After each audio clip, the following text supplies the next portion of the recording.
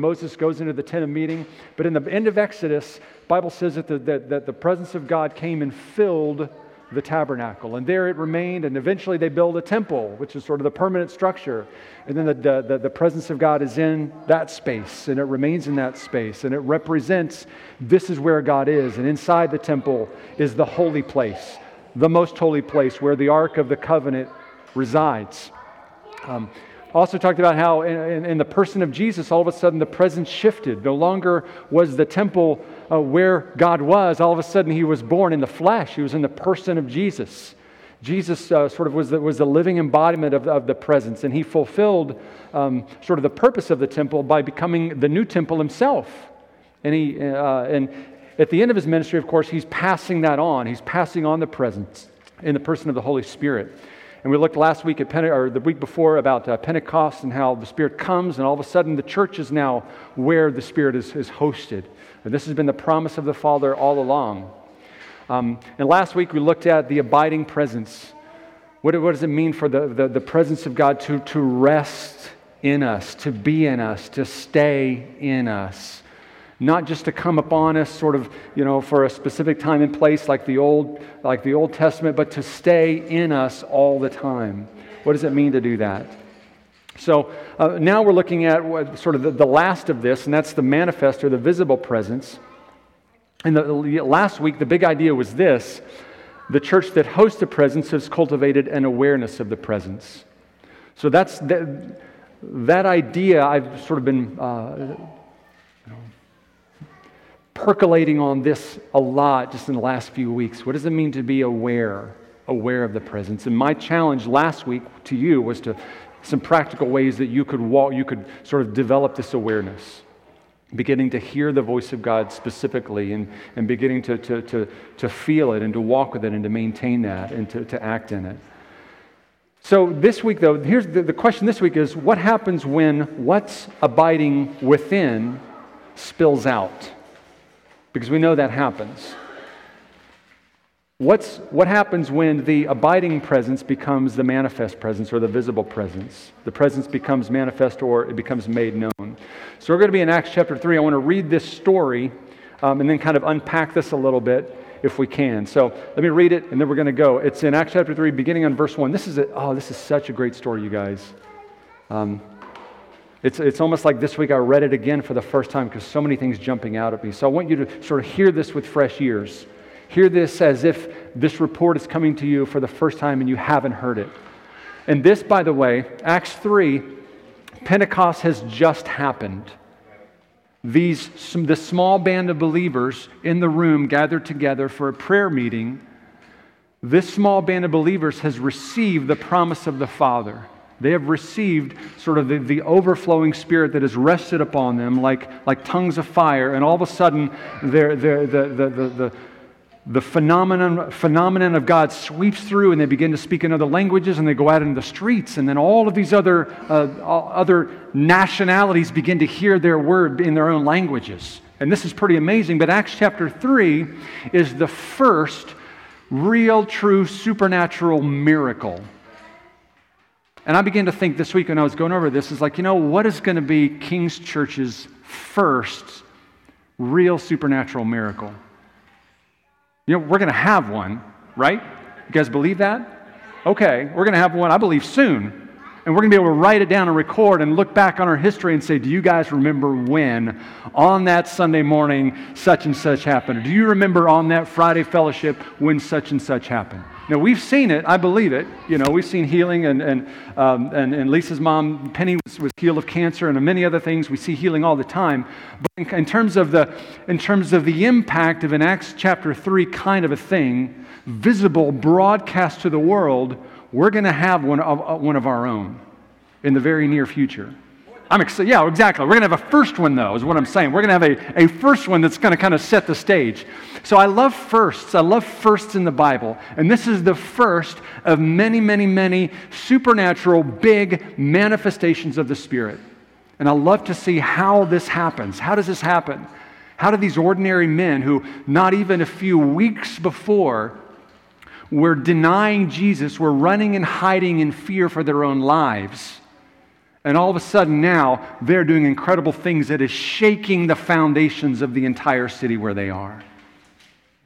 Something has happened. Something has changed. Something is going on. And of course, we know what it is. It's the presence of God manifesting inside of them. So let's read this together. Acts chapter 3, verse 1. I got to take a breath. I'm getting worked up. Here we go. One day, Peter and John were going up to the temple at the time of prayer at 3 p.m. Now a man who was lame from birth was being carried to the temple gate called Beautiful, where he was put every day to beg from those going into the temple courts. When he saw Peter and John about to enter, he asked them for money. Peter looked straight at him, as did John. Then Peter said, "Look at us." So the man gave them his attention, expecting to get something from them. Then Peter said, "Silver or gold I do not have, but what I do have I give you. In the name of Jesus Christ of Nazareth, walk." Taking him by the right hand, he helped him up, and instantly the man's feet and ankles became strong. He jumped to his feet and began to walk. Then he went with them into the temple courts, walking and jumping and praising God. When all the people saw him walking and praising God, they recognized him as the same man who used to sit begging at the temple gate called Beautiful, and they were all filled with wonder and amazement at what had happened. All right, let me pray for us. Father, Son, and Holy Spirit, Lord, we're reading some incredible things. Lord, this is not myth, this is history.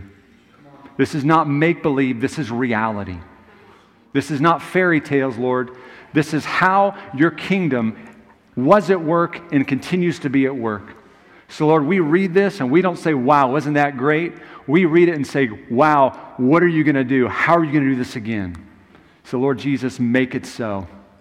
Open our hearts, open our minds, open our ears to hear, to receive, to respond, to be transformed. Amen. So I mentioned Bill Johnson last week. He has the quote, "We need to learn to host the presence so that we can release the presence."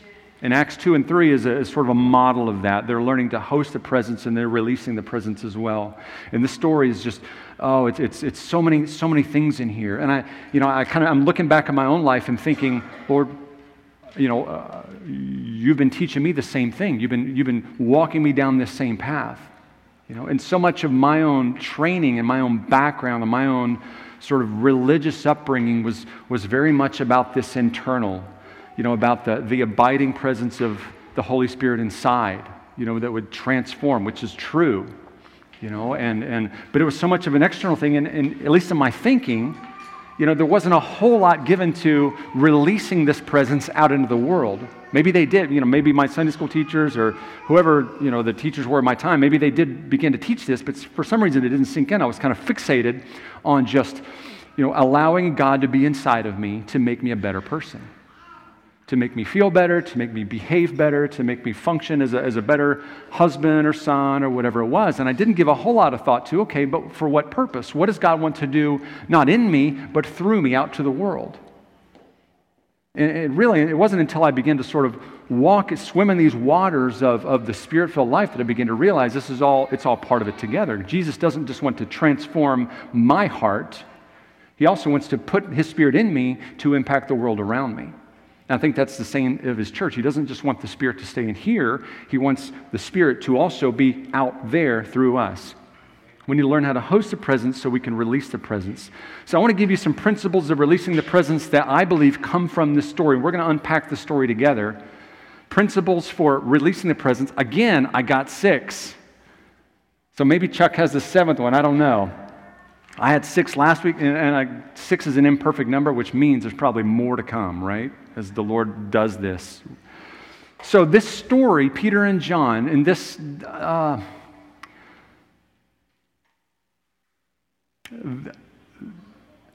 it seems pretty innocuous what's happening here, but let me just begin with this one. The first principle of releasing the presence is simply to live in community.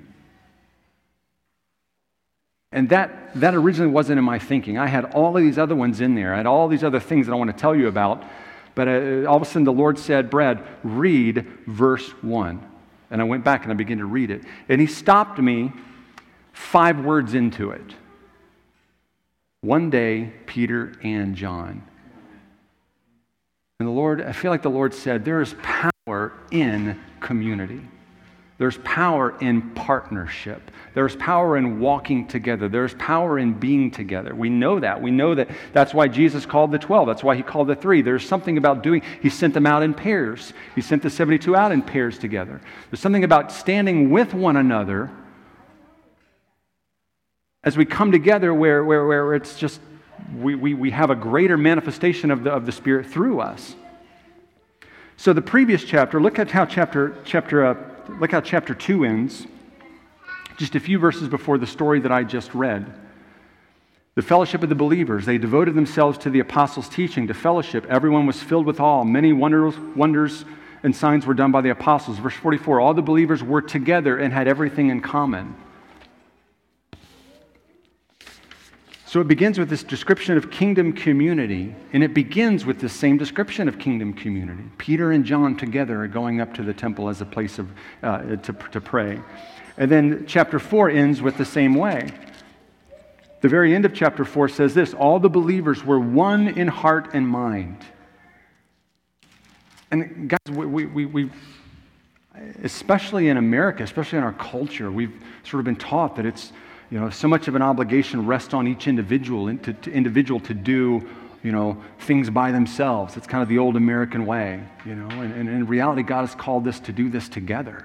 So I think that's the very first principle of release is we're going to stand together. We're going to stand side by side, not just in proximity. We're all in proximity this morning, but that's not enough. It's not enough just to sit next to somebody or shake their hand or say, how you doing? But really to go into a deeper level of community, a deeper level of relationship, where we really do share one another's burdens and share one another's concerns. We're sharing and doing life together. That was kind of a simple catchphrase in ministry. Let's do life together, right?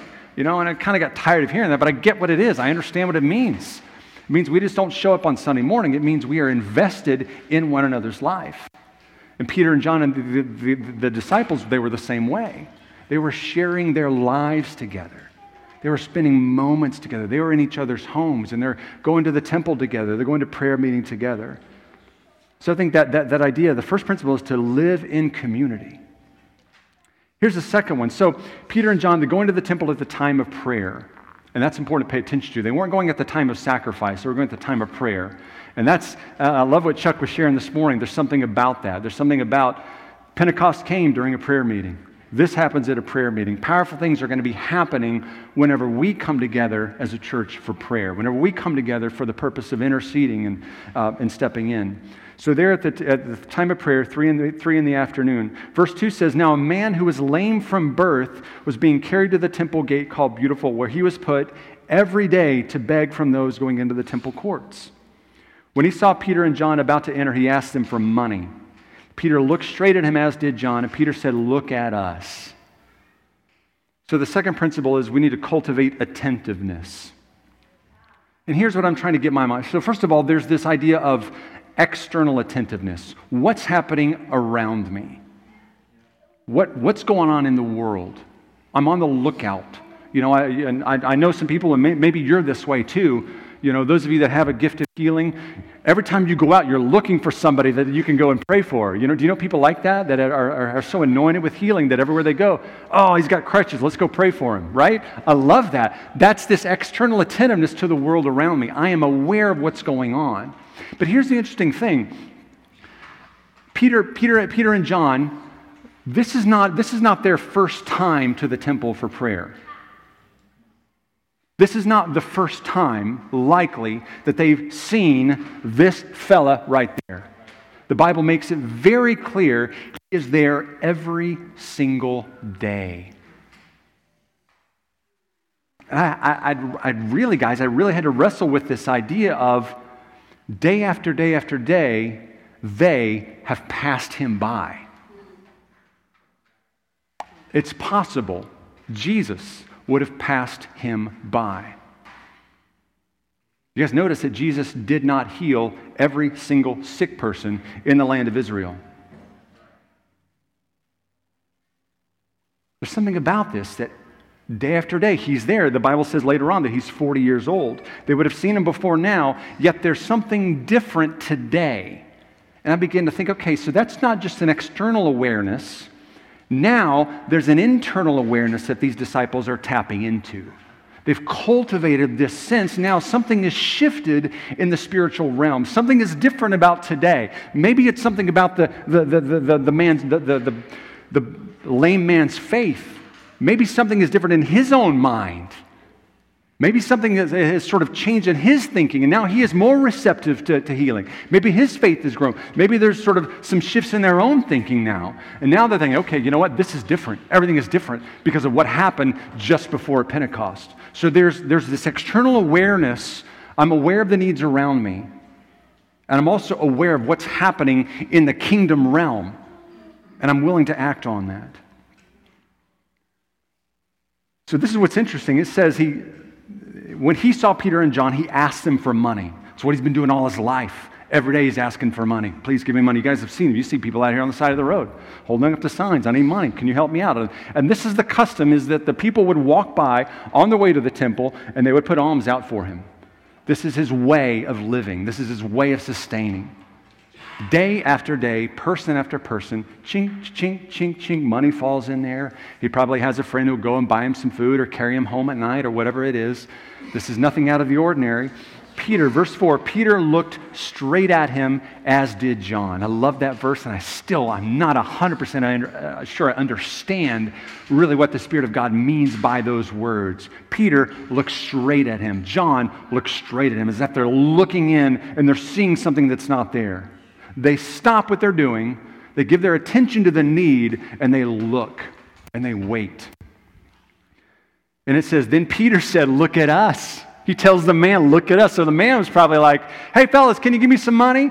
Hey, lady, can you give me some money? So there's one to the next, And didn't even stop. He just sort of yelled at them to give some money, and all of a sudden Peter and John say, hey, over here, look at us. And the man stops, like, all right, guy's got some money for me. These guys look like, okay, hey, I'll look at you. I'll do whatever you need to. If you're going to put some money in my bowl here, let's go for it. Peter looked straight at him, as did John. So the man gave them his attention, expecting to get something from them. I need to continue to cultivate real awareness of what's going on around me. And friends, I got to tell you, I can be the worst at this. I can be so obtuse. I can be so tuned out to what's going on. My children and my wife can attest to this. They will tell me something, and then 10 minutes later, I will have no idea what they said. And I've got to develop this in my own life of being aware what's going on around me, where are the needs.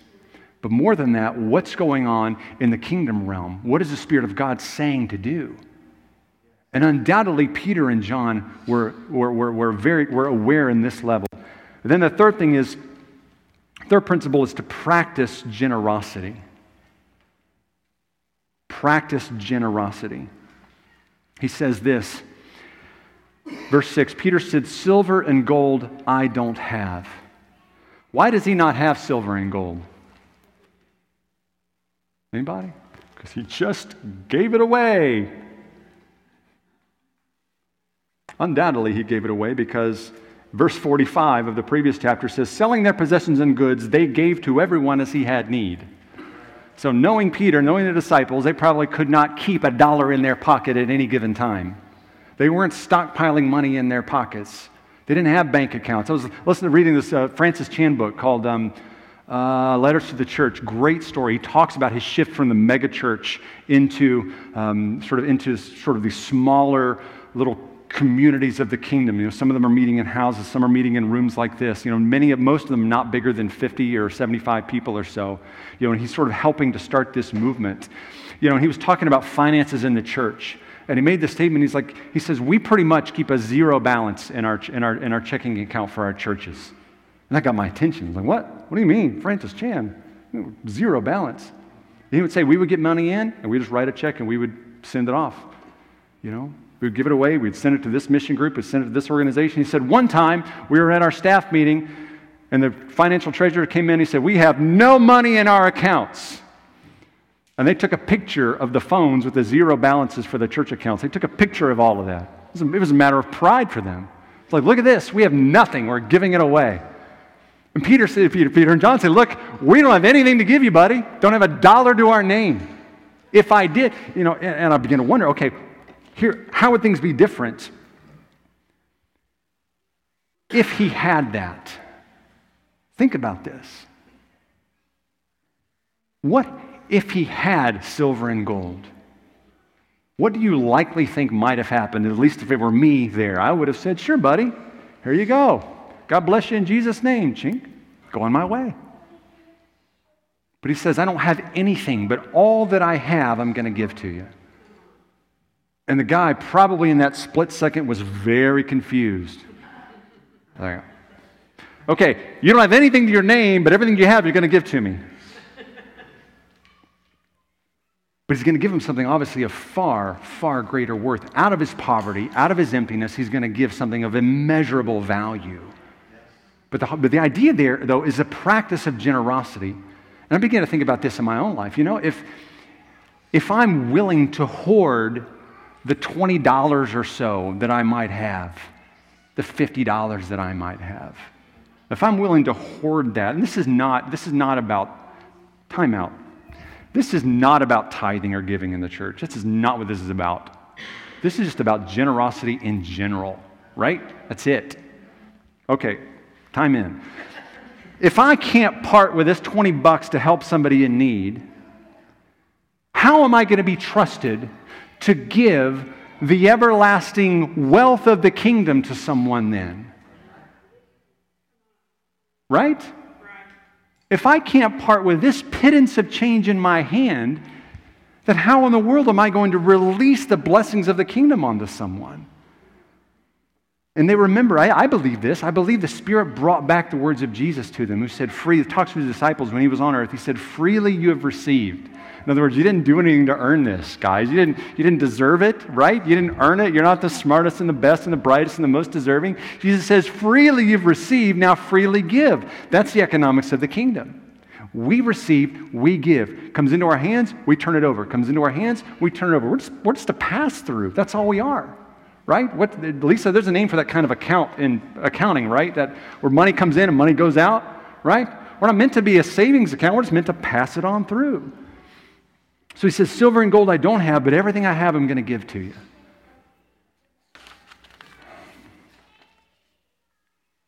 And that leads us to the fourth principle. Exercise authority. Exercise authority. In the name of Jesus Christ of Nazareth, we pray, Holy Spirit, that you would comfort this man in his affliction. No. Lord, if it's your will, would you give him strength in his legs? Heal through the doctors. Simply says this, in the name of Jesus Christ of Nazareth, walk. Exercise authority. We proclaim impossible things. How can we proclaim impossible things? Because we are convinced of our own authority. Not our own authority, but the authority given to us by Jesus. How can we proclaim impossible things as a church? How do we do that? How do we stand in front of people and say, your addictions can be broken today? You can be healed today. You can be freed of sin today. You can know the love of the Father today. How do we do that? It's because we are convinced of our own authority in Jesus. And Peter began to understand that. He understands authority. He's practiced this with Jesus. He was one of the ones sent out to do this. He's been doing this already. It's not the first time he has commanded healing. It's the first one that we see of him orchestrating it. The Bible says that he takes him then in Acts, right here in the story. It says, taking him by the right hand. You know what the right hand is? It's a symbol of authority. It's a place of authority. Jesus is seated at the right hand of the Father. It's a symbol of strength.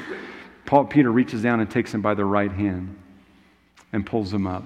And authority must be acted upon. And Peter acts upon that.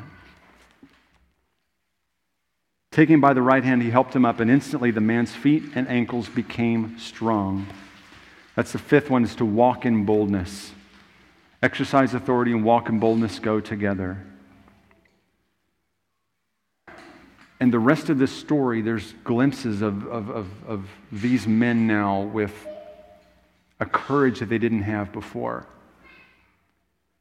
Verse 13 says that when they being the religious leaders of the law, by the way, these Peter and John, they were arrested, they were herded, they were brought in, they were thrown in jail overnight, they were brought in before the Sanhedrin, they were accused of all kinds of things, and they're saying, how in the world did you do this? By what name and by what power did you do this? And they say, well, if you're really interested in knowing, it's by the name of Jesus Christ, whom you crucified already. And it says this, it says, when they, the religious leaders, saw the courage of Peter and John and realized that they were unschooled, ordinary men, unlike themselves, they were astonished, and they took note that these men had been with Jesus.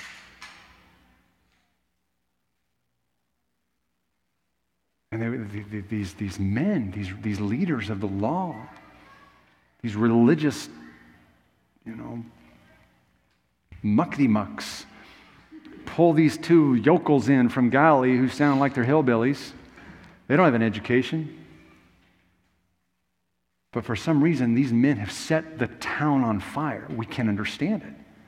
How in the world are you doing this? They begin to realize we recognize this power. We recognize this authority. We recognize this boldness. You're followers of that Jesus of Nazareth, aren't you? They understand it. They have been with Jesus. And at the end of the story, sort of they're released, they're chastised. Don't do this anymore. Don't teach and preach and do anything in the name of Jesus anymore, which is, of course, ridiculous. And that's what Peter says. Peter's like, okay, guys, really? Think for yourselves. Are we going to obey you, or are we going to obey God?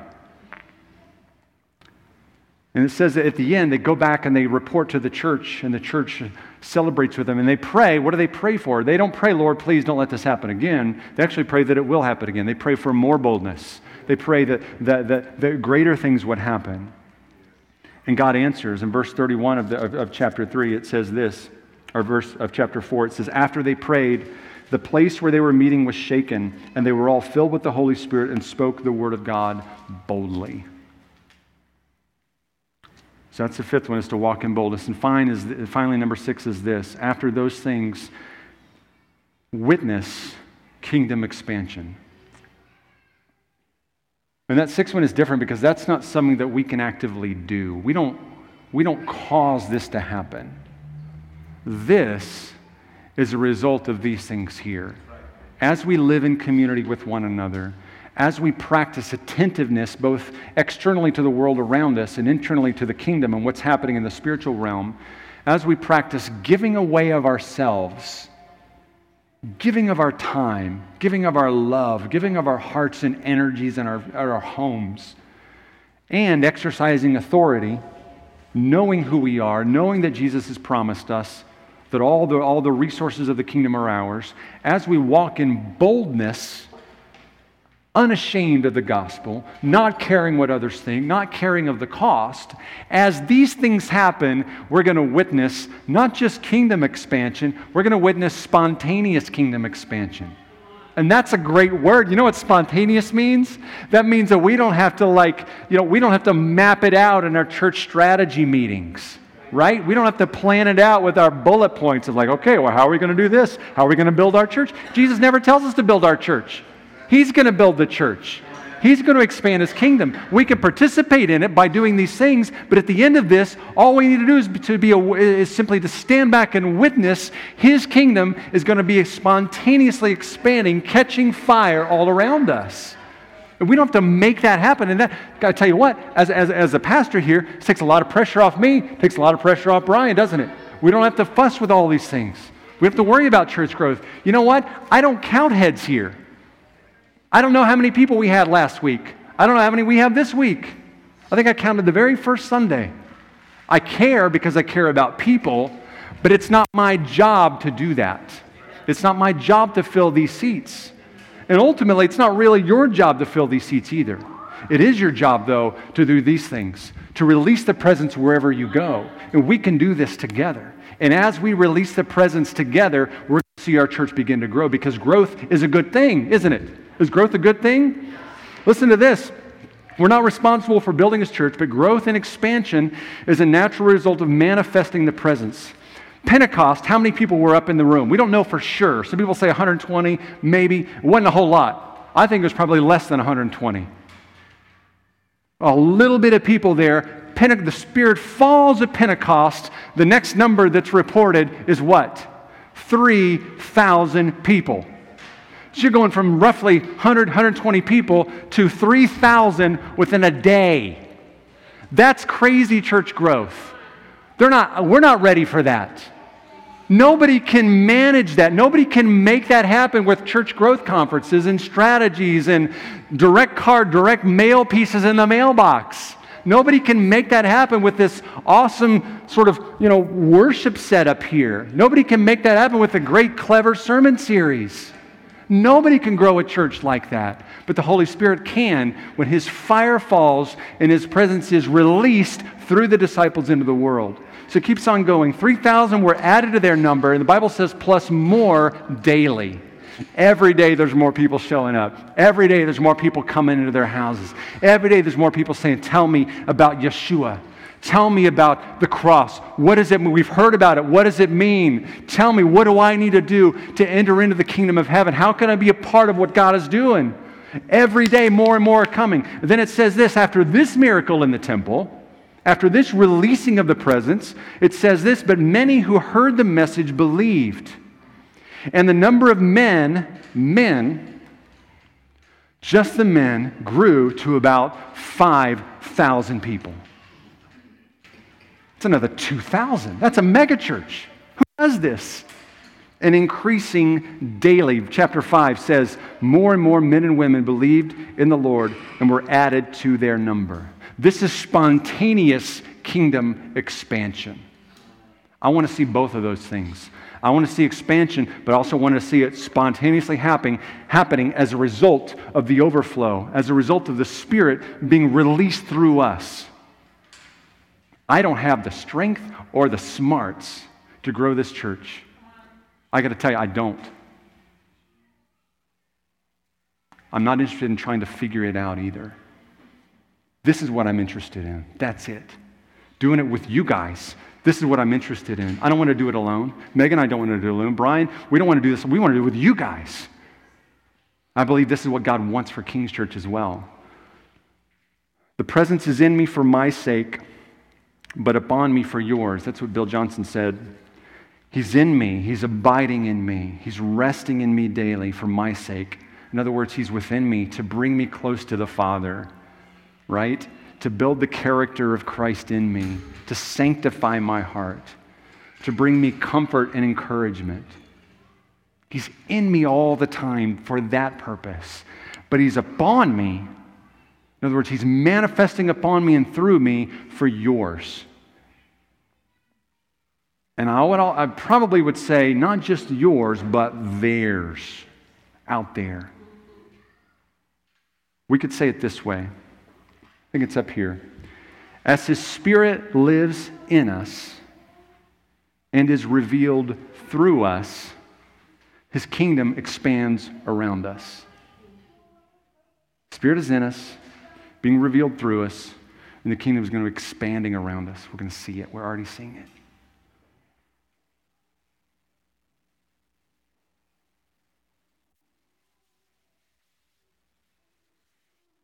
Live in community, cultivate attentiveness, practice generosity, exercise authority, walk in boldness, and witness spontaneous kingdom expansion. And so much of the rest of this book is just one story after another of this kind of thing, of the church on fire, like a wildfire. I just can't help but think of these connections between what's happening in California and then what God wants to do. I don't want to minimize that or overlook the horror of losing life.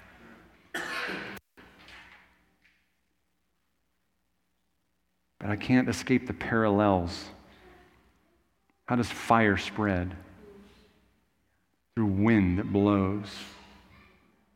When there's a need, when there's dryness, when there's fuel, and the winds come in and just blow and it just consumes everything. The fire just doesn't come in and leave some things untouched. When the fire line moves all through, it leaves nothing untouched.